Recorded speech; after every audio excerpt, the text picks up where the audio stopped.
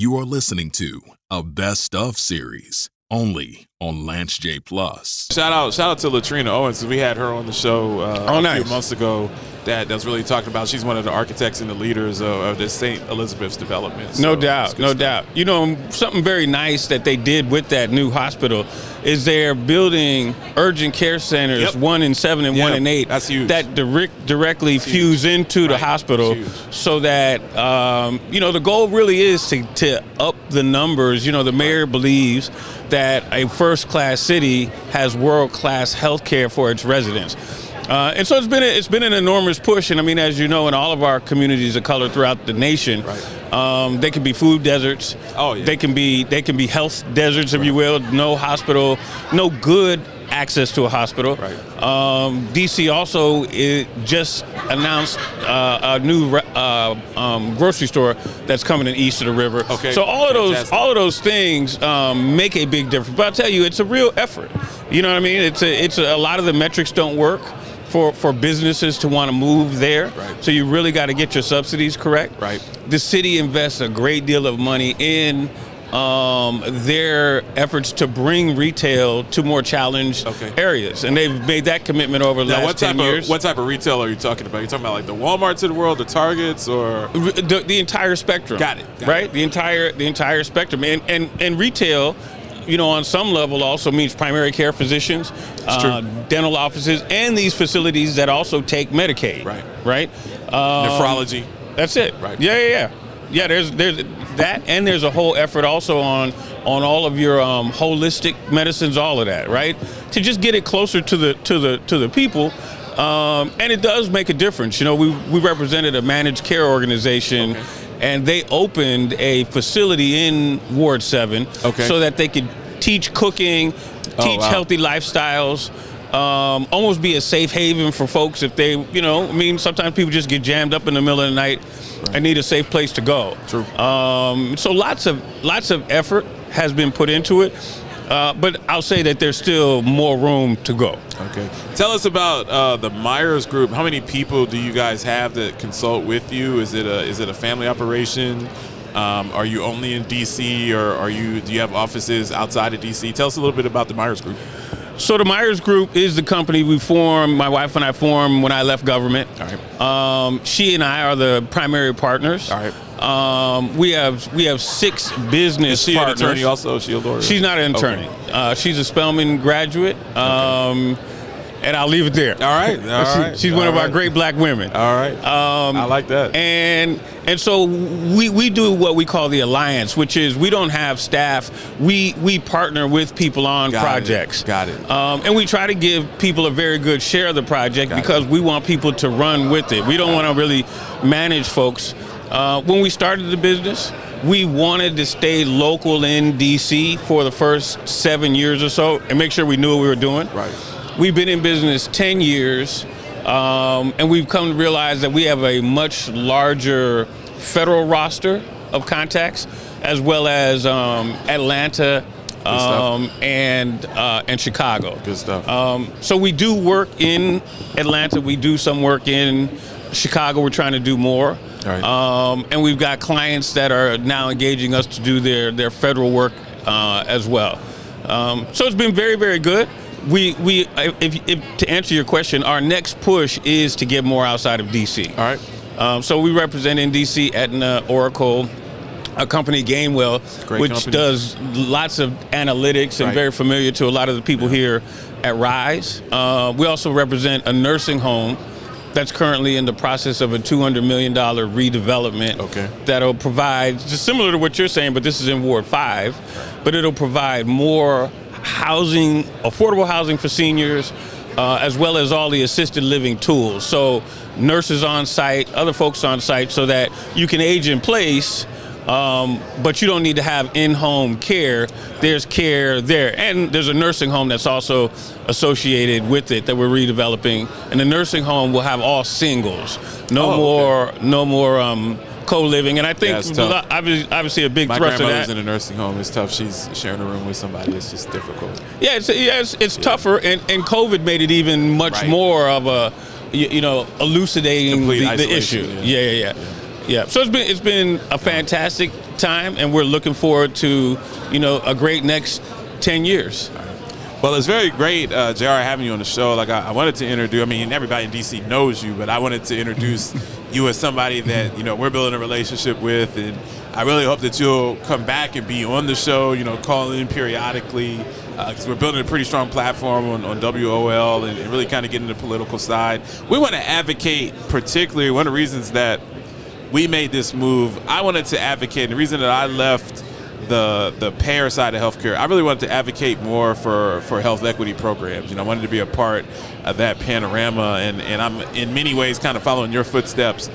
Not really heavy on staff, but focus on getting projects and putting projects in the right hands. So I'm looking at Rick Whitted, so my left side, CEO of U.S. Hunger, really trying to connect him to some groups. Episource has a fantastic platform that can be used for health equity. It can also be used for basic revenue management, revenue cycle management, which ultimately feeds into health equity programs. So it's just bringing people together. It's using your relationships and using knowledge. In healthcare particularly, we can't do this thing by ourselves. There's no one company that can get it done by themselves. Everybody's core competent. A lot of the hospitals are core competent in inpatient, outpatient. The health plans are core competent in providing the network, contracting with hospitals, contracting with IPAs, ACOs, stuff like that. But you got to bring in analytics, you got to bring in social determinants of health programs, because ultimately that gives you a 360 view of the member, and that puts the member in the best situation possible. And, in DC, some of the areas, you have members that are in need. So it's really, to me, it's important to be a part of that narrative and discussion to make sure that everybody has access to the things that they need. So. Let me tell you, the what you said about the platform that you're building and what you're trying to do is maybe one of the most significant things that's happening in Black health.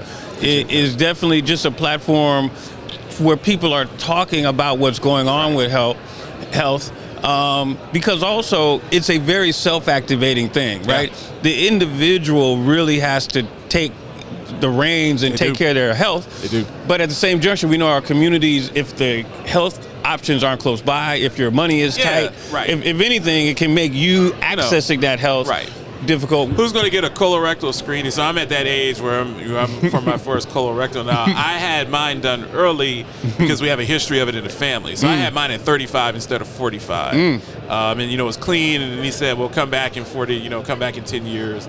But who's going to go do that if you got to go an hour to do it because there's no providers in your neighborhood? You got to take 3 buses. And, what if you're in a situation, everyone that's here at this convention, they're not working 9 to 5. If they need to take a day off to manage their health, they can. But what if you're working in a job where you only get 30 minutes for lunch? You don't have the time. Every aspect of what you're saying is crucial. So you're just not, unless you have severe pain, you're not going. You're not going. And even if you have severe pain, you still may not go. So then what happens is you forego that, and something that's a polyp that could have been taken care of ends up stage 2 or stage 3 colon cancer, where it's life-threatening and life-altering, and you have to go through chemo and all of that. And once again, if you're at poverty or below poverty, you're barely getting by with what you're doing from a work standpoint. You're taking chemo, you're doing all of this stuff. It just puts you in a bad situation. So it's so important that everybody has access to providers, everybody has access to good food, clean water, green space, and I'm very high on broadband internet. In the modern age, you can't manage your health if you don't have internet. You have diabetes, and you need to be on one of those things, I forget what they're called, that actually are on the skin or on the body that monitor your blood glucose.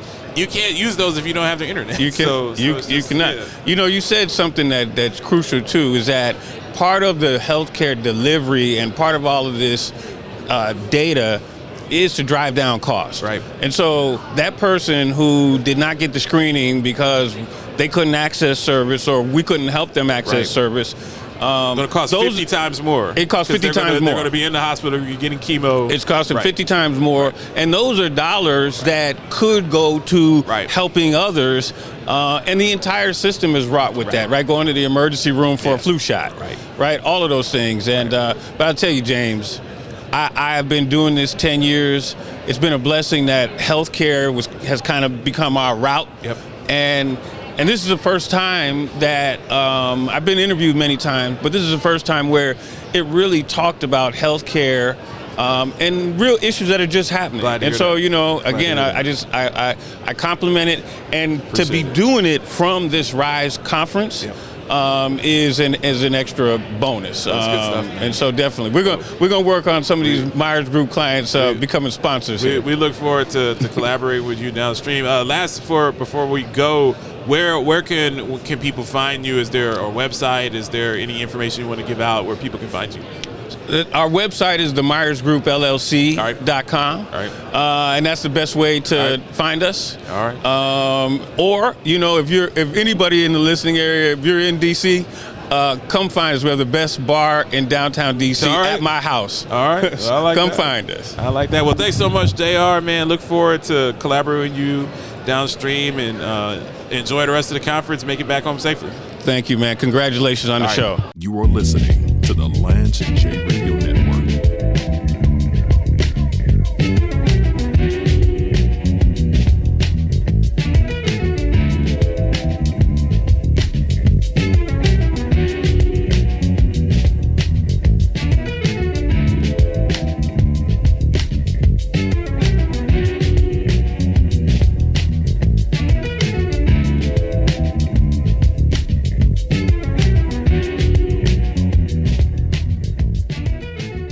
As a former quality executive who has literally retrieved and coded millions of charts, I've worked with our new partners over at Episource for many years and am proud to now serve as a brand ambassador and part of their product development team. Episource is a global industry leader in chart retrieval, coding, quality analytics, and in-home assessments. For information on Episource, go to www.episource.com and fill out one of their contact forms to request a demonstration. If you're a man, you don't cry about it. You take life, the ups and downs. If you're a real man, you never go down, you just stay up. That's why I'm the world champion. That's why this sport coat costs $800 and that costs $200.